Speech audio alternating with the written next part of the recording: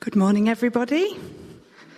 Now, this is a bit awkward because usually, while I sort myself out with my notes, I usually ask people to talk to one another, but clearly you can't do that. So maybe you could turn to one another and give each other a thumbs up or a wave. That's nice and safe.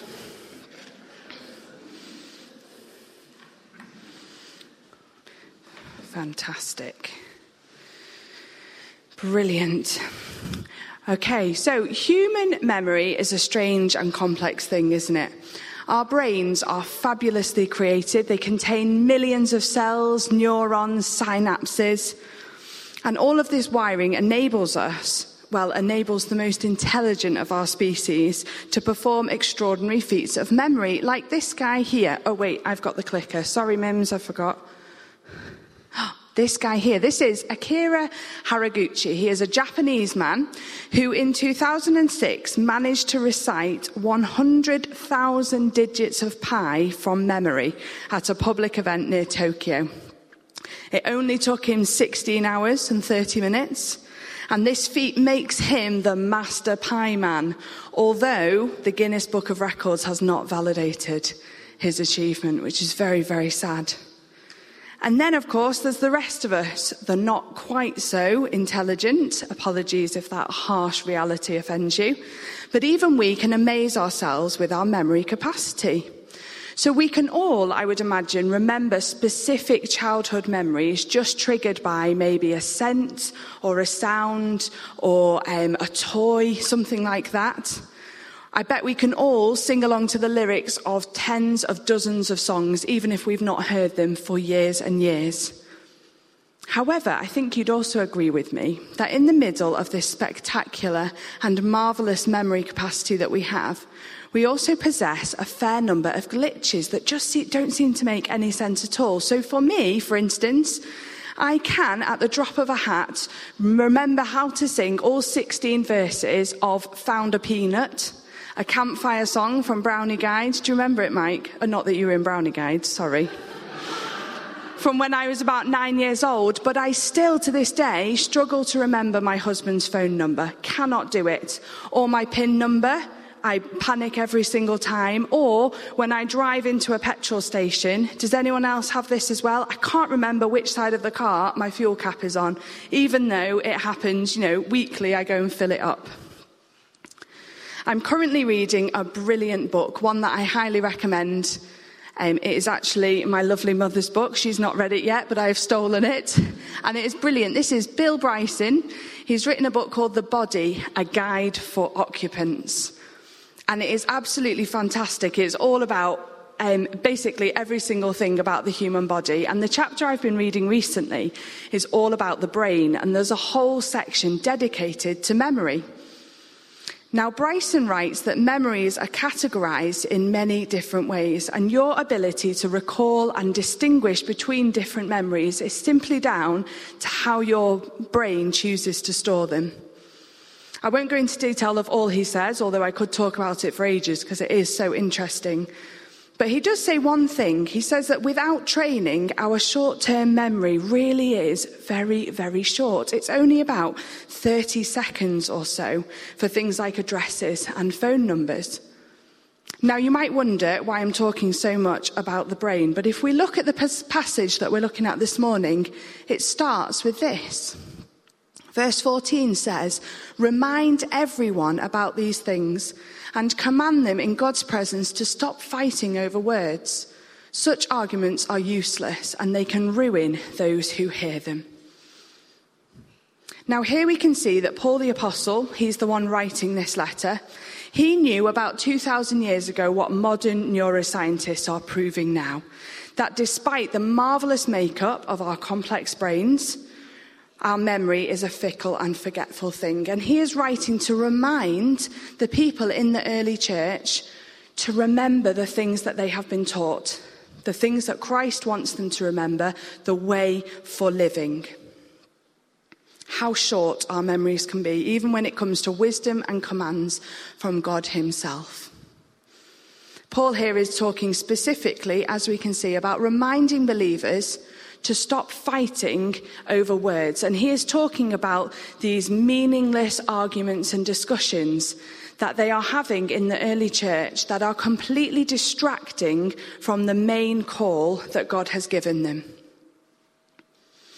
False teachers were using these discussions to undermine the unity and the vision of Christ's first followers. And I don't believe this to be a problem confined just to the early church. Actually, I think it's a problem that we all experience, and indeed our church as well. And please know that I'm not pointing a finger to any specific people or specific conversations that are happening right now. I just think it's important that when we read passages like this in the Bible, we don't just think it is something confined to those people far away, thousands of years ago, but actually that is things that continue to happen right here today. We too are prone to very short memories.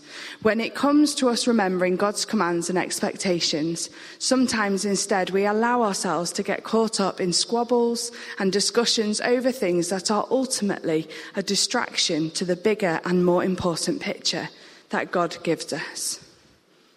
Let's read on. It says this, it says, work hard so you can present yourself to God and receive his approval.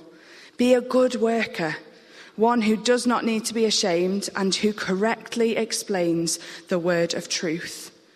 And again, here it is again, avoid worthless, foolish talk that only leads to more godless behaviour. And again, I think here where it says, who correctly explains the word of truth, there is another nod again to another issue that sometimes we have in our own memories and our own brains. Let me tell you a story. So my husband, Sam, is one of 6 children. Here's some baby photographs of when they were young. Now, there's 5 boys and 1 rather formidable girl. And when the boys were all young, they did look incredibly similar. They had similar skin tones, similar hair, similar mannerisms.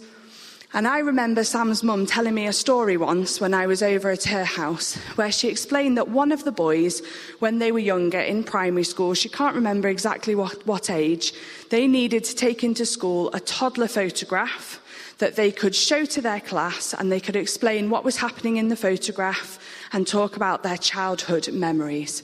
So Garnet, that's Sam's mum, being very, very busy, as you can imagine, went to the family photo album, pulled out a picture, gave it to her son. He happily trotted into school with it the next day and proceeded to give a full presentation to his class about the birthday party that was happening in this picture. He remembered the guests. He remembered what he was wearing. He remembered his presents and his cake. He could describe it in great detail. And it was only later on, Garnet said, as she was returning the photograph into the album, that she looked at it and realised she had given the complete wrong photograph to the wrong child. It was not his birthday. It was not him in the photograph. It was not his outfit, his friends, his party. Nothing at all. But this little boy's brain had managed to convince him that he was there in that moment, and he had constructed an entire memory based around that photograph. And that is, again, another weakness, another flaw that we have in our human brains. We are able to adapt our memories to suit us. Going back to that Bill Bryson book, there's a quote in it from a renowned psychologist, Elizabeth Loftus, and she says this about our memory. She says, our memory is little more than a Wikipedia page. You can go in there and change it, and so can other people. And Bryson has a number of studies that he talks about, studies where people were given doctored photographs and given doctored police notes about crimes that had happened that showed them that actually they had had more involvement than they thought they had. And these people over time began to convince themselves and began to give incriminating evidence about themselves that was completely untrue. I think we read that verse. Let me go back to it. I think we read that verse and we can see that actually Paul here is managing to point out that we can do that as well about God's commands. Actually, a good worker is one who correctly explains the word of truth. And we do sometimes fall into a pattern of changing God's word, not deliberately, but sometimes we do dumb it down. We make it more attractive. We try and make it less countercultural. We try to make it more palatable for people. But I think actually it is clear here that we are to be good workers. We are to correctly explain the word of God. And to deviate from it or tone it down actually undermines the very essence of who God is. We need to remain true to it. If we look at the end of this passage as well, and this is something that I particularly find really challenging for all of us, for myself as well at the minute. It says, run from anything that stimulates youthful lusts. Instead, pursue righteous living, faithfulness, love and peace. Enjoy the companionship of those who call on the Lord with pure hearts. I've talked lots about the weird and wonderful complexities of our human brains. And another one that we have that I'm sure we've all heard of is the fight or flight response, that innate response within us when confronted with danger or threat. Do we fight or do we take flight and run? And I think all of us have got that moment. If you've ever been jumped out in your house by anyone. In our house, it's a game that Sam and I do like to play on each other. I am the master. I am very, very good at making Sam jump. But you have that, you look at the position that someone freezes in when you jump out at them, and you can see whether they're ready to fight you or whether they're ready to fly away. And here we can see that Paul says, when it comes to anything that endangers or jeopardizes our walk with God and the rules for living that he gives us, Paul has only one response. He says, run for your lives, run from anything that stimulates youthful lusts. And instead, what do? He asks us to turn and to pursue righteous living, faithfulness, love and peace. And I just wanted to pause on this verse because I think at the minute, if we look at the current situation that we're in, the current pandemic, I think it's very, very, very easy for us at the minute to find ourselves in situations where we are absorbed into conversations or discussions that actually are ungodly. There is a lot for us to feel down about. There is a lot for us to complain about. And I'm not saying that that is a bad thing. We all need to be able to express how we're feeling at the minute. But actually, when it becomes that moment where you know that we are stepping into a dangerous situation, where you know that actually you are starting to stir desires in your heart that are ungodly, that is the time that we run. We are not meant to stay there. We're not meant to change the situation. We're not meant to see how long we can last in that situation or steer the conversation. Actually, Paul tells us we are to run because our human nature means that we are weak and we are able to get sucked into things that God does not want us to be part of. And instead, we fix our eyes on righteous living. In the context that Paul is writing here to Timothy and the members of this early church, he's reminding and commanding them to stop placing themselves in situations that inspire moments of idle gossip, divisive discussions, and worthless, foolish talk, as Paul calls it, but instead to run away from these things and pursue the truth of the gospel and the call to spread the good news. And maybe you right now are able to think about situations that you know you are currently in or have been in recent weeks, where you know you have been brought into foolish discussions, divisive arguments, and you know perhaps you need to turn and run.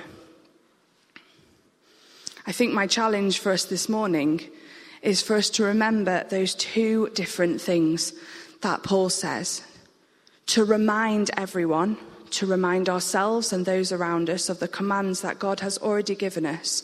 Just because we are living in strange and unprecedented times does not mean that the word of God changes, or the personhood of God either. He is the same yesterday, today, and forever, and we must remind ourselves of that. And secondly, for us to run away from those moments, those situations, those conversations that we know are ungodly. So right now, do we need a moment today to remind ourselves of the way for living that God has given us as a church? Do we need to choose this morning to run from anything we know is stimulating contrary desires and temptations in us? And let's all of us commit today to that headlong pursuit of righteous living. So let us pray together. Father God, we thank you so much that in the word of God, you give us so much encouragement. You give us so much joy. I thank you that you also give us these passages that challenge us and ask us to step back onto the path that you have given us for our life. I pray this morning that we would really dig deep into ourselves and we would see whether we need to remind ourselves this morning of the commands that you have given us. We pray for our brains and our memories. We pray, Lord Jesus, that you would help us to stop changing your word in our head, that we would stop taking out the bits that are uncomfortable to us or challenging, but instead we would embrace those, knowing that it is only once we challenge ourselves and we change who we are within us that we can become more and more like you. We pray for ourselves as well. If we know that we have been in situations or conversations recently that we know have been ungodly or are ungodly, we pray this morning that you would give us the courage to run from them, that we would know that actually we are called by you to run from them, to turn 180 and to pursue righteous living instead. We pray all of this in Jesus' name. Amen.